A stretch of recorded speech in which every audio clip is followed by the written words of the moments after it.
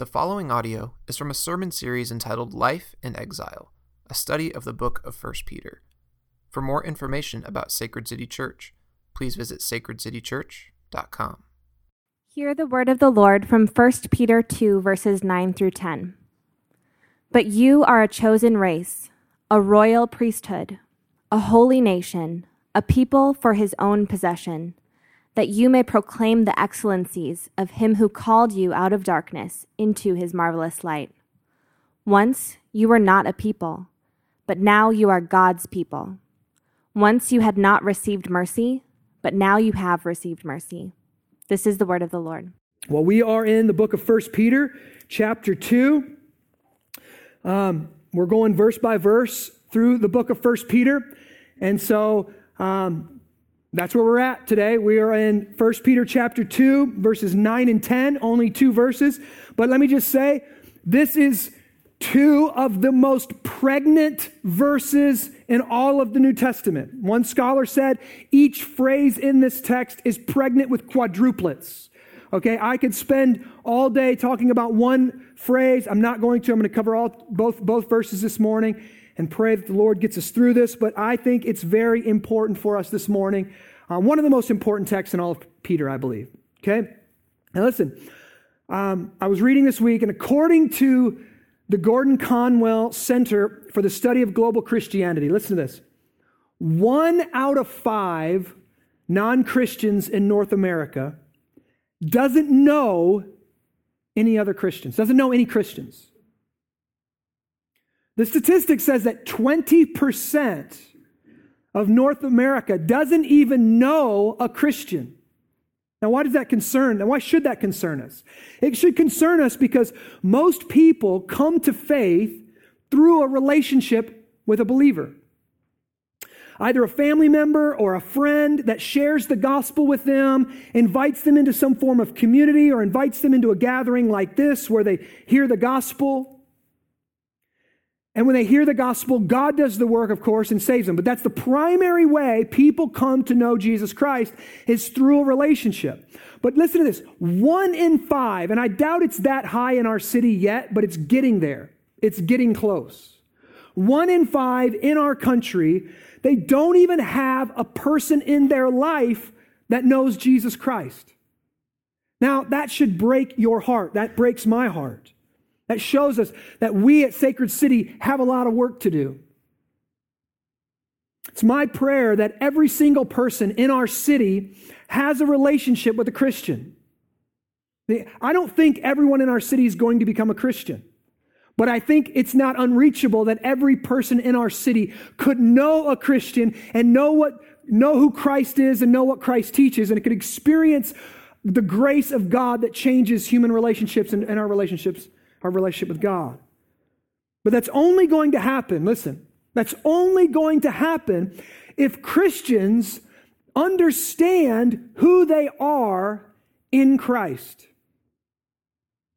And Peter has been teaching us that a Christian is not a person that was born in America, okay?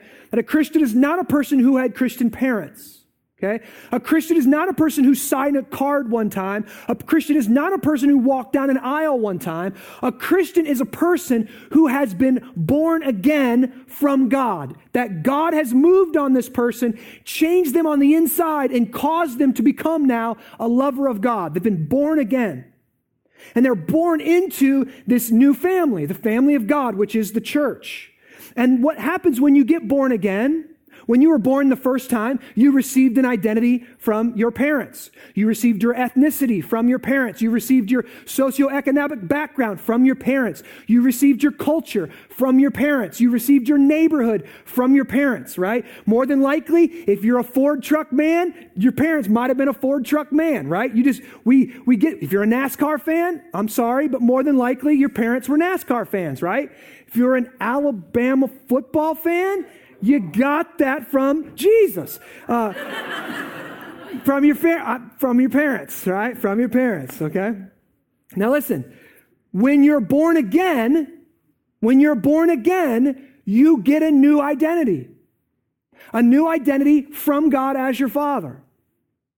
It comes to us through Christ through the Holy Spirit, and we get this new identity. That means, listen, you will never live the way that God has called you to live until you realize who you are in Christ. Okay? We say around here that identity precedes behavior or precedes obedience. Now listen, there's a show or a book, Harry Potter, and it's one of my favorites actually. And the books are phenomenal. And in this book, this kid, he doesn't know who he is. He's adopted. He never knew his parents, doesn't know anything about his parents. And what he doesn't know is he's the chosen one, right? He doesn't know that he's got this inherent magical ability. And so sometimes he just accidentally does magic and he doesn't really know what happened. He can't really explain it. And it's not until someone comes and gets him and brings him into a new community and begins to teach him about his identity that he becomes able to now live out this new identity as the chosen one, as one who's going to lay down his life for others. Sounds familiar, but I won't go into that right now. But his identity precedes behavior. Now listen, it's the same for us. Until we know who we are in Christ, we'll never live the way Christ has called us to live. We never will. So who are we? Well, in a general sense, if you come to our membership class, you learn this.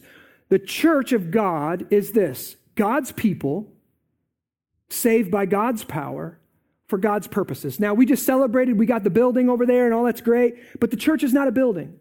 We use that nomenclature. It's wrong. Hey, let's go to church. No. We are the church. The church is the people of God, saved by the power of God for the purpose of God. And when you're born again, you receive this new identity, not by anything you've ever done, but because of the work of Christ. You receive this new identity. And Peter here is going to give us a lesson on our identity. He's going to show us at least 4 aspects of this new identity that we've been given in Christ. And that's where we're going to go this morning. So this is who you are. Look at verse 9. But you are a chosen race. You are first a chosen race. Now that word chosen is eklektos. It's eklektos in the Greek. It's where we get the word elect from. He's already said that Peter's already written to who? The elect exiles. What does it mean to be elect? It means you've been saved by the power of God. Verse 9 will show us you've been called out of darkness into God's marvelous light. Now listen, here's where we don't understand what it means to be chosen or what it means to be elect. Right? We hear called out of darkness. Well, is that the same way that when it's dinner time and we stick our head out the door and we're calling our kids home for dinner? Hey guys, it's dinner time. Is that how God calls us out of darkness? Absolutely not. You know what my call does? All right, guys, it's dinner time, and I see him on the trampoline.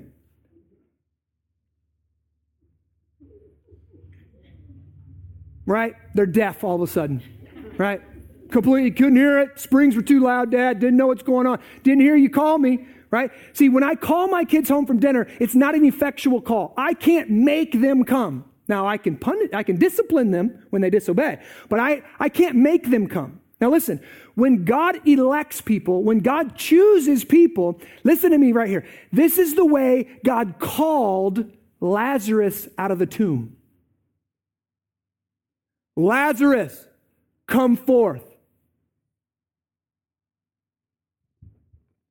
Lazarus gets up out of the grave, comes out. Now, did Lazarus choose to get resurrected there? Was Lazarus laying there dead going, I'm just waiting for something, right? No, he's dead. What does a dead person do? Nothing. But when Jesus Christ calls the dead, they come forth. And I love it. Commentators say the reason Jesus said, Lazarus, come forth, is because he would have just said, come forth, all of them would have got up out of the grave. So he said, just Lazarus, everybody else, sorry, but Lazarus, come forth. Now, this is what God does to us. We're dead spiritually, and he calls us, he chooses us, and he calls us to himself. And that's how he saves us. It means to be called out of darkness. That one day we were in darkness, and the next day we realize that all of a sudden now we want to know God. What happened there? God did something internally. God chose us. God called us. It means that God has chosen you to come out of the darkness that we were born into because of our sin. Right? Now listen, this is not just this is everywhere in the New Testament. I'm going to go I'm going to put some stuff on the screen and go in a few places really quick. John 15:16, this is what Jesus says. You have not chosen me, but I have chosen you. Clear. Acts 13:48. And when the Gentiles heard this, the gospel, they began rejoicing and glorifying the word of the Lord. And look, as many as had been appointed to eternal life believed. As had been appointed to eternal life believed. Who appointed them to eternal life? And thus they believed. God appointed them to eternal life. Ephesians chapter 1. Verse 3, blessed be the God and Father of our Lord Jesus Christ, who has blessed us with every spiritual blessing in the heavenly places in Christ. Just as he, chose us in him, that's in Jesus, when? Before the foundations of the world. He predestined us to adoption of sons through Jesus Christ to himself. 2 Thessalonians chapter 2, verse 13. But we should always give thanks to God for you, brethren, beloved of the Lord, because God has chosen you from when? The beginning for salvation. It couldn't be any clearer than that. God has chosen you. Listen to Revelation 13, verse 8. And all who dwell on the earth will worship Jesus. Everyone whose name has not been written when? From the foundation of the world in the book of life of the Lamb who has been slain. The names of the chosen written in the Lamb's book of life from before the foundation of the world. God chose us. He chose us in eternity. He chose us before the world began. He repeats it in Revelation 17, verse 8, and Revelation 20, verse 15. If anyone's name was not found written in the book of life, he was thrown into the lake of fire. When were the names written? Before the foundation of the world. And so over and over and over again, the testimony of Scripture is this. You, if you are a believer, if you have been born again, you have been chosen before the foundation of the world in Christ by God. Why? Because we were great? Because God needed us? Because we were more moral than others? We were smarter than others? We lived in a better country than others? We had a better upbringing than others? Absolutely not. Because God sovereignly determined to set his love upon us for his own holy purposes, which we'll never fully understand. So Peter says, the first thing you need to know about the church is that all of them in the church have been chosen by God. The ESV Study Bible says of this term, God's grace, rather than human choice, is the ultimate explanation for why some people come to faith and others do not. This should create a deep humility in our hearts, right? Why are we Christians? We're not Christians because we're any better than anyone else. We're not Christians because somehow we figured it out morally, or we figured it out spiritually, or we studied our Bible. The sixth time I read my Bible through, God finally looked down and said, you've done it, son. You figured it out. Here's salvation. No, we're saved because of his grace to us, because his election, he chose us. Now this should create in us a deep sense of humility. When others disagree with us, we don't have to argue. We don't have to fight. We don't have to prove them wrong. We weren't right, and then God chose us. God chose us, and he's leading us towards being more right, more like Jesus. It should create a deep humility in us. Now, I want our church. Why do we talk about this all the time? Just because it's in the Bible. But other than that, I want our church to be a humble people. I want myself to be a humble people. And studying the election of God, studying that we've been chosen, will make us more humble if we understand it. We were dead in our sins, and God adopted and brought to new life a dead person for his own glory. Amen. Now, but Christians aren't just chosen, right? It says we're a chosen race.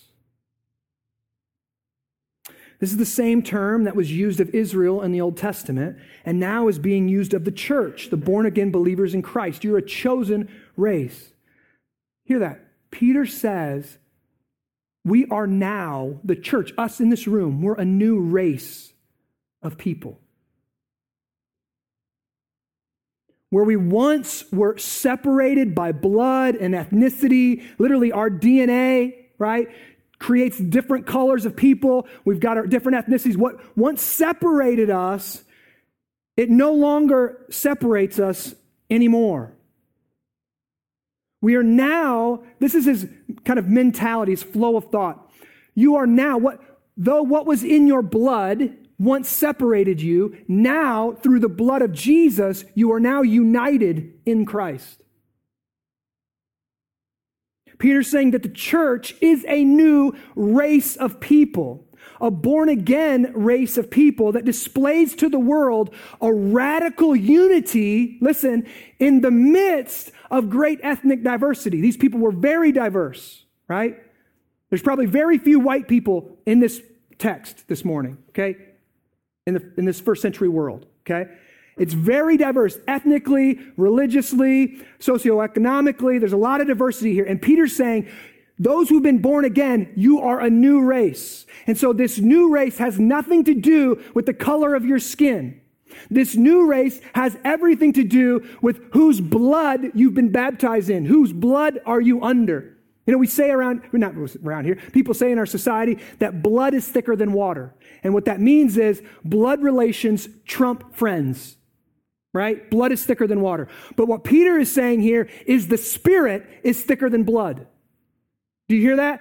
The Spirit of God, or even the blood of Jesus Christ, is thicker than the blood of your familial relations, your ethnicity, your race.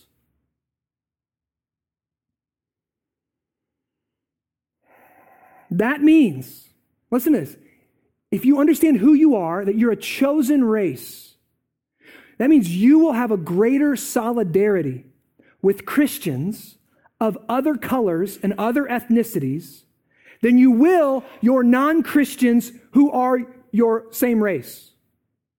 You will have a greater solidarity with them. You have a greater commonality, that you are literally, whether you're white or black, you are brothers in Christ, and your race is secondary to that. Your color of skin is now secondary to that. You're first in Christ. So if by chance, talking about a racial issue in today, I have the opportunity to offend my brother in Christ, who's the opposite color of me, or to offend possibly, because sometimes we have to make this choice, or possibly offend a person who's a non-Christian, who's in our country, who's the same color of my skin, I should choose to offend the non-Christian. I should choose to offend the person of my color, because my brother in Christ is more important. The blood of Jesus Christ, the unification that he's done through his church, is primary. We have more in common with our brothers and sisters in Christ cross-culturally than we do unbelievers in our city, at our own race.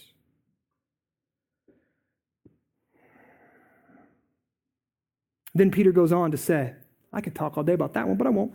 Then Peter goes on and says, you are also, look, you're a chosen race, a royal priesthood. Now I know none of us are wearing robes this morning, right? We don't consider ourselves priests. But here Peter says that Christians are a royal priesthood. Now, what are priests? Priests are people who have access to God. They're also people who bring others into the presence of God. Peter is saying two very important things to us here as the church. First, we have access to God. We can know him. This is the greatest truth of the gospel. Because of what Jesus Christ has done for us, we can know God. We can speak to him. We can hear him. We can come into his presence. We can worship him. We can learn from him and walk in a new relationship with him while he's internally changing us, because Jesus literally comes into us through the power of the Holy Spirit. You can't get any closer than that. See, being born again is not fire insurance, right? It's not about going to heaven when you die. Being born again is all about knowing God now, and what begins now goes on into eternity. And yes, when Christ comes back or when we die, all of our impurity is removed, all of our sin is removed, and so we can know God perfectly without stain of sin, and the world will be made new. So it will be wonderful in heaven, and when heaven comes to the earth, that's going to be great. But that's a culmination of what begins now. Knowing God, walking with him, becoming new, being made in his image. It starts now. Priests, that's what priests are all about. Knowing God. He says you don't have to go to school for that. You don't have to be ordained for that. That's not a special, clerical, like I'm somehow a priest because I'm up here on stage and I'm leading the church. This is the priesthood of all believers, folks. Every Christian, everyone who's been born again has as much access as I do or as Tim Keller does or as anybody else in the Christian faith does. We have that same access to God. In fact, the same access that Jesus Christ has to the Father is given to us. Amazing. So how do we know God like this? We know him through reading his word. We know him by being involved in a community, a missional community. We know this by coming to the gathering. We're reminded of this. We're learning of God. We're walking of God. We're renewing our covenant with God week in, week out. We worship him through prayer, all of these things. But he's also saying this, listen, so priests, one, they have access. Great. But please hear this. Priests also have a calling. And their calling is to bring other people into the presence of God. Bring other people into contact with the God of the universe. Priests, hear me. In America, we need to hear this. Priests are not religious consumers. Priests don't just go to the church for the worship and to get a good word and to feel good. Priests go to worship to work. They have a calling. They're wanting to bring other people into contact with the living God. And Peter is telling us this morning that priests are missionaries, right? And if we're priests, we are a royal priesthood. We're also missionaries. We're mediators. We're agents of reconciliation who tell others who God is and what he has done for us. And if you know that you are a royal priesthood, you will, one, enjoy great access to God. You will have communion with God. You'll walk with God. You'll rejoice in God. You'll worship God. You'll feel the great love of God. But you will also be an active missionary. You will be enjoying God and bringing others. And you got to see this. You got to taste and see that the Lord is good. You got to know God. You got to understand the gospel. You got to meet him. You got to come to my missional community. You got to come into this gathering of people. You got to meet my Christian friends. You're going to be working to bring other people into the presence of God. Can I ask you this? How often do you eat with unbelievers? Purposefully eat with unbelievers so you can learn their story. So you can share the gospel with them, so you can invite them into your missional community. And listen, you'll never do that until you understand you're a royal priesthood, until you understand that you're a missionary. How often do you bless others, right? Because you've been blessed so much in Christ, I'm going to bless you. Why did you bless me? Because Christ has blessed me so much, I wanted to share it with you. When was the last time you invited someone to the gathering? When was the last time you invited someone to your missional community? Or you just invited them over for coffee to hear their story, understand where they're at, their disconnect with God, why they pushed away from the church, why they pushed away from God? Listen, we want to think of Christian as just something Christian is only used 2 to 3 times in the whole New Testament, the word Christian, right? But in Christ is used dozens of times. And in Christ shows me that I'm more than just, somebody who's prayed a prayer one time. I'm actually a royal priesthood sent on mission for Jesus. Next, Peter says, I don't have time to go on, so next Peter says, you're a chosen race, a royal priesthood, a holy nation. When Peter says that the church of Jesus Christ is a holy nation, he is saying, listen, we have a new political unity that is greater than any one nation. When the disciples declared Jesus is Lord, that was a political statement that could get you killed. That wasn't just a religious statement. We think of it, we've got separate, church and state, so we think Jesus is Lord is just a religious statement. No. To say Jesus is Lord in that day and age, when the people were forced to say, who? Caesar is Lord. Listen to this, at age 86, Polycarp, the 2nd century bishop of Smyrna and disciple of the Apostle John, was brought to the Roman authorities in order to confess that Caesar is Lord. Though doing so would have saved his life, Polycarp refused and was murdered for it. Polycarp refused to bow his knee to nationalism. For those who have been born again, Jesus is our King, and we are living for his kingdom, and his kingdom is not the United States of America. And I love our country. I'm not saying it against our country. We have a transnational kingdom. We have a universal kingdom.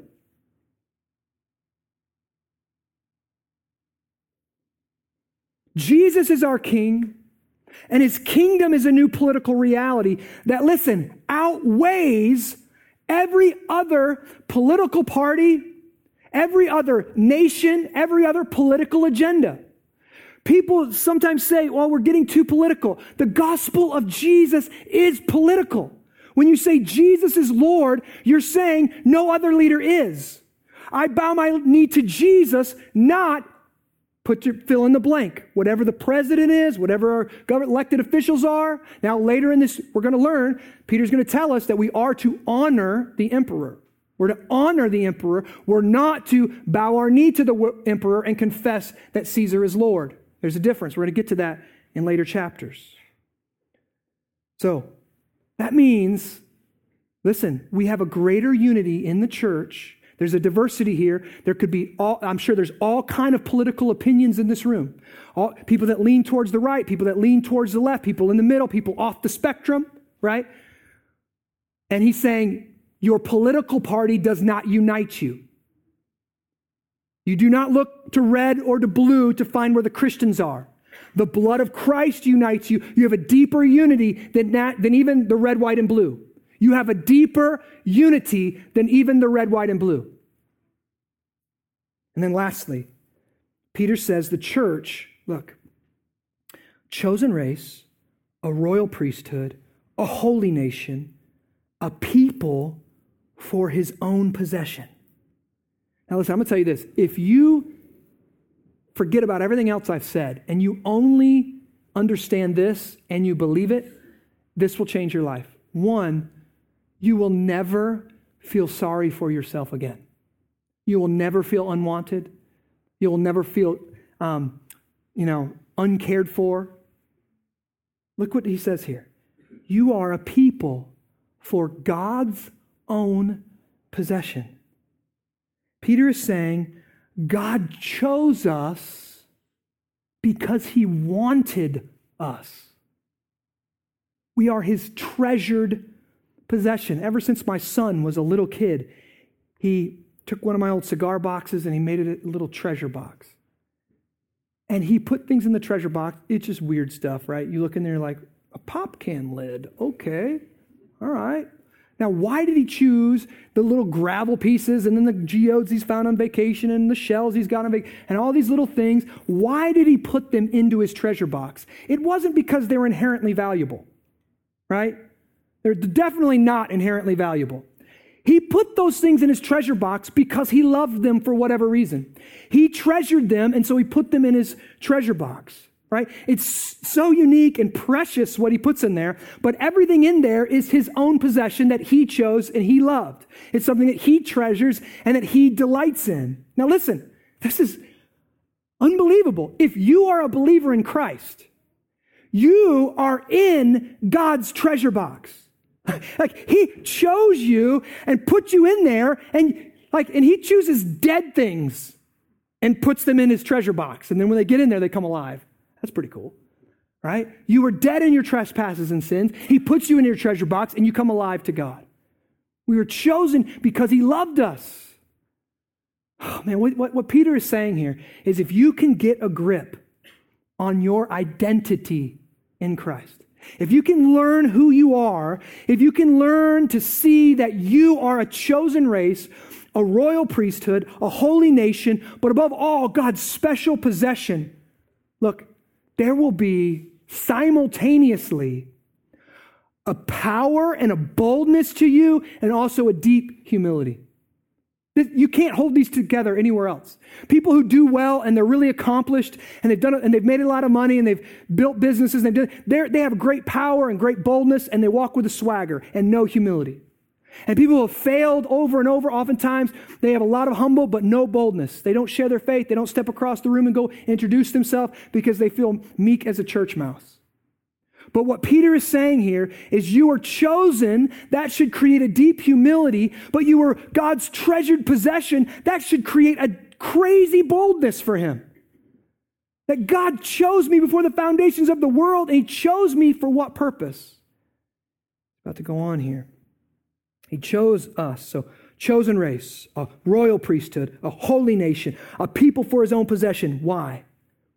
That you may proclaim the excellencies of him who called you out of darkness into his marvelous light.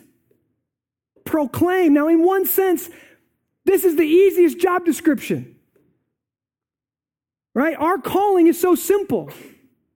Be absolutely, totally, and radically aware of that which is excellent and then share it with others. You hear me? Be totally, radically aware of that which is excellent and then share it with others. Let me illustrate it like this. You're blind. You've been born blind since childbirth, right? There's a new procedure. You hear this new procedure, and there's this new doctor, and this doctor has chosen you to try this procedure out for free, right? You've never seen before. This doctor says, I want to try it on this person here. This is a priceless opportunity. One of the top optometrists in the world, brand new technology, brand new procedure. You get chosen for free. You were led by the hand into the doctor's office blindly, but then he does the procedure and it works and you walk out with sight. Can you imagine? Everything worked perfectly. You literally are walking out like a new person. You're seeing things you've never seen before. Everything looks different, right? You're in the light now. What is this? That's excellent, right? You would say, this was excellent. What are you going to do? What are you going to do? You're going to get on Facebook right away, right? You're going to call your family and call your friends right away. You're going to tell your neighbors right away. You're going to tell anybody else that has the same problem. You've got to go to this guy. He's got the answer. I once was blind, but now I see. This is excellent. You're going to declare the excellencies of that optometrist, right? That surgeon, right? See, we are all, that's what verse 9 is all about. God has called you like that blind person out of darkness into his marvelous light. We can now see, and how marvelous is that, right? It's wonderful news. And because he made us in his image, we're all natural evangelists, right? We're all natural evangelists. When we find something excellent, we share it with others. You find a great restaurant in town, you want that thing to stay in business, right? So you keep telling your friends about it and you want more people to go there. We're natural evangelists. If you're not sharing Christ, hear me, if you're not sharing Christ, you might have lost the sense and the awareness of his surpassing excellencies. You've forgotten the goodness of the gospel. You've forgotten that you once were blind and now you see. You once were dead and now you are alive. Because if you're aware of his excellencies, you declare his excellencies. This is why we're here. This is why we've been chosen. We've been chosen. And this is the word he uses. Listen, proclaim his excellencies. But when we hear that, we think, well, that ain't me. I'm not a preacher. No proclaiming out of this guy. The funny thing is the word proclaim here, it's ex angelo in the Greek. This is the only place in the New Testament that it's used. And listen, there are plenty of places in the New Testament where people preach, but that's not the word he's using here. The word proclaim has a twofold meaning that's important for us. It's about sharing in word and in deed. Okay? To proclaim something is not to preach it. I'm not really proclaiming this morning. Okay? Proclaiming, this is what it's like, right? Kindergarten. Proclaiming is show and tell. That's what proclaiming is. We're bringing something into the presence of other people and we're showing them and we're telling them about it. right? And that's what we do as missionaries. We proclaim, we show and tell. And Peter is telling us, if you know who you are, if you know who God has made you to be and what God has done to make you into that person, if you know the riches He has given you, if you understand that you are His possession, the knowledge of that and the faith you have in that identity will change you into God's show and tell people, God's display people.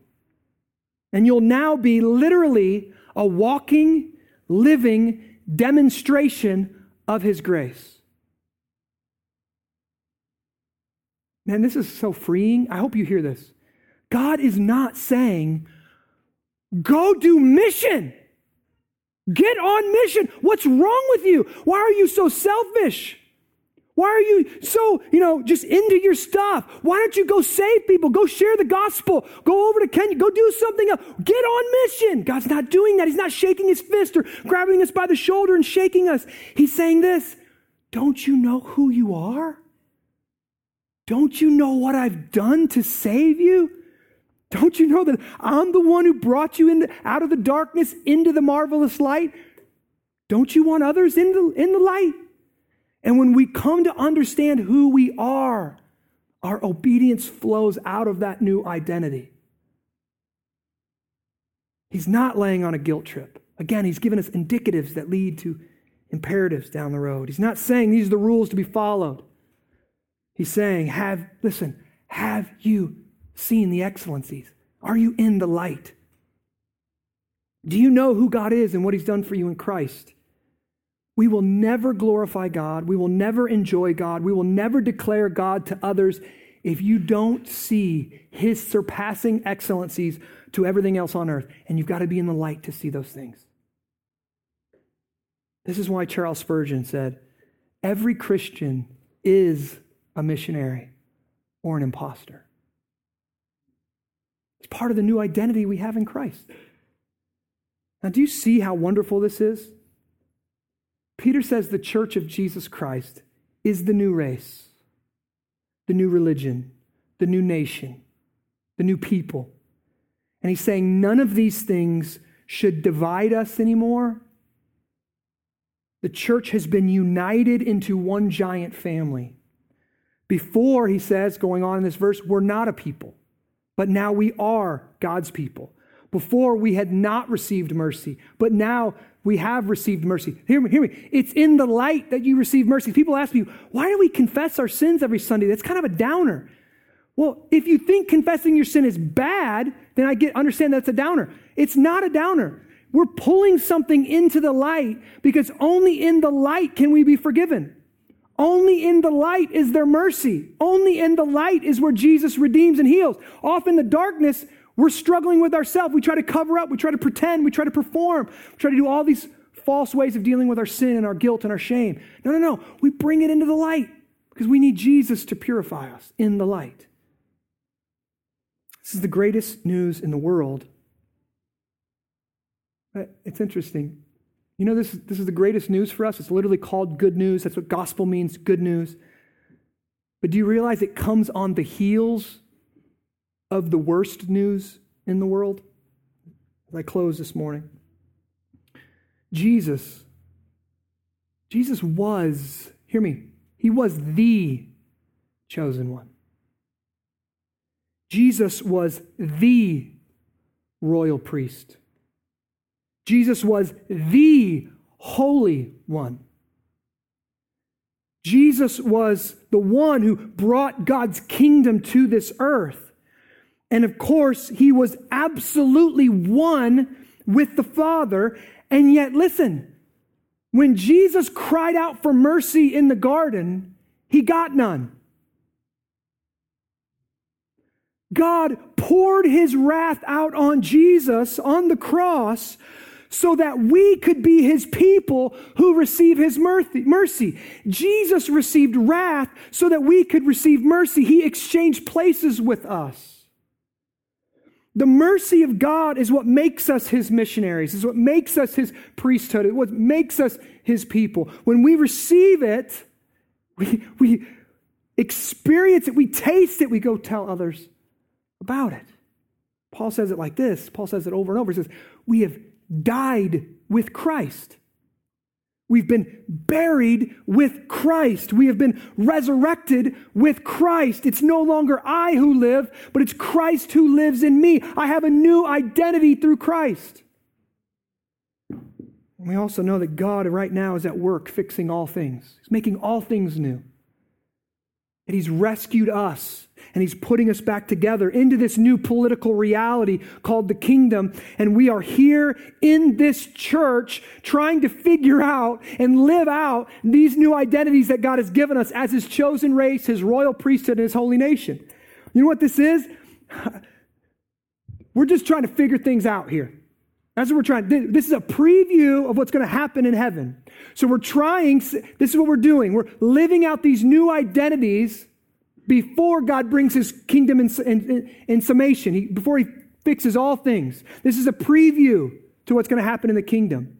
And so we're trying, through the power of Christ in us, to live out this new reality as God's people, transracial, transnational, right? This people that there's a great diversity among us, but we're united through the blood of Christ. The church is where we're living that out. We don't live it out on Facebook. We don't live it out in our heads. We live it out in flesh and blood relationships right here. Listen, if you're not a member of this church, you need to get in on this. After tragedies, people always ask me, what is wrong with the world? I don't know how many Facebook statuses I saw this week. What is wrong with the world? How could anyone do this? What is wrong with people? Listen, Christians never have to ask that. Our whole story is built on the reality that the perfect man entered our story and we killed him on a cross. People do horrible things because deep down we have something in us called sin. We know what's wrong with the world. We know what's wrong with us. It's called sin. It's brokenness. It's rebellion from God, our Creator. And Christians also know, though, in the midst of this, we have hope because we know what God has already done to fix it. That death has an expiration date. That Jesus Christ defeated death when He was resurrected from the grave. And one day we will all beat death through Christ. Yet Jesus, the Father sent His Son, Jesus, listen, to experience tragedy. That Jesus was the perfect man, sinless, and yet He was brutally murdered and tortured by those in authority over Him. And everybody looking at it, it looked like an absolute senseless evil. But later in this chapter, Peter says this, Jesus Himself bore our sins in His body on the tree, that we might die to sin and live to righteousness. By His wounds we have been healed. Do you see what God has done to love you? Do you see what God has done?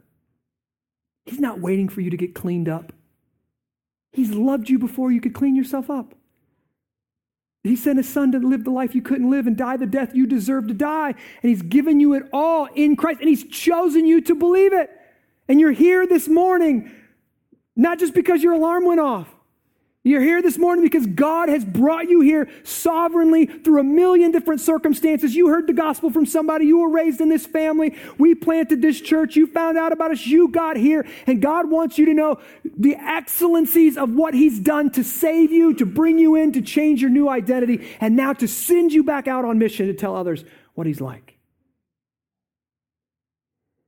And this morning, when we come here, man, when we come down for this covenant meal, this is a covenant renewal ceremony, right? It's not just, Christianity is not just about the wedding day, right? But it's ongoing, the day you came to Christ. That's the wedding day, is what I'm talking about in this sense. But it's an ongoing renewal of the covenant. That every Sunday we're reminded Jesus is right here. And He still died for you. He still bled for you. No matter what you've done this week to disown him, no matter how you've lived selfishly and ignored the cries of the poor and ignored your neighbor and ignored him, he's still here. And he died for you, and he loves you. And we come with dirty hands, and we get the spotless body of Christ and the blood of Jesus put into him, and we're reminded once again, as we eat it, he's this close to us. We have access. He loves me. He's forgiven me. Best news in the world. Father, I pray that you would save those that you've called in this room today, those that are not Christians, that they would hear the gospel, that you would work in their heart, you would allow them to believe the gospel, they'd put their faith in you, they would taste and see that you are good, and that you would remove burdens, that you would heal hurts, that you would allow us as your people to understand who we are in you, and that our behavior would flow out of that and not in some man-made false identity that we try to create and display to the world. Some put-together person who's got all the answers. That's not us. Father, we are who we are because of your grace, because of the work of Jesus. We're simultaneously sinners and righteous because of the work that Christ has done in us. And we come before your table to be reminded of that and to eat of your grace, just to take you into ourselves, to be reminded that you are this close to us and you are working us, you're changing us from the inside out. We worship the God who came as a man like us and bled and died for us and was resurrected to give us the greatest hope in the world, that death cannot defeat us. We thank you for this hope that we find in Christ. In Jesus' name we pray. Amen.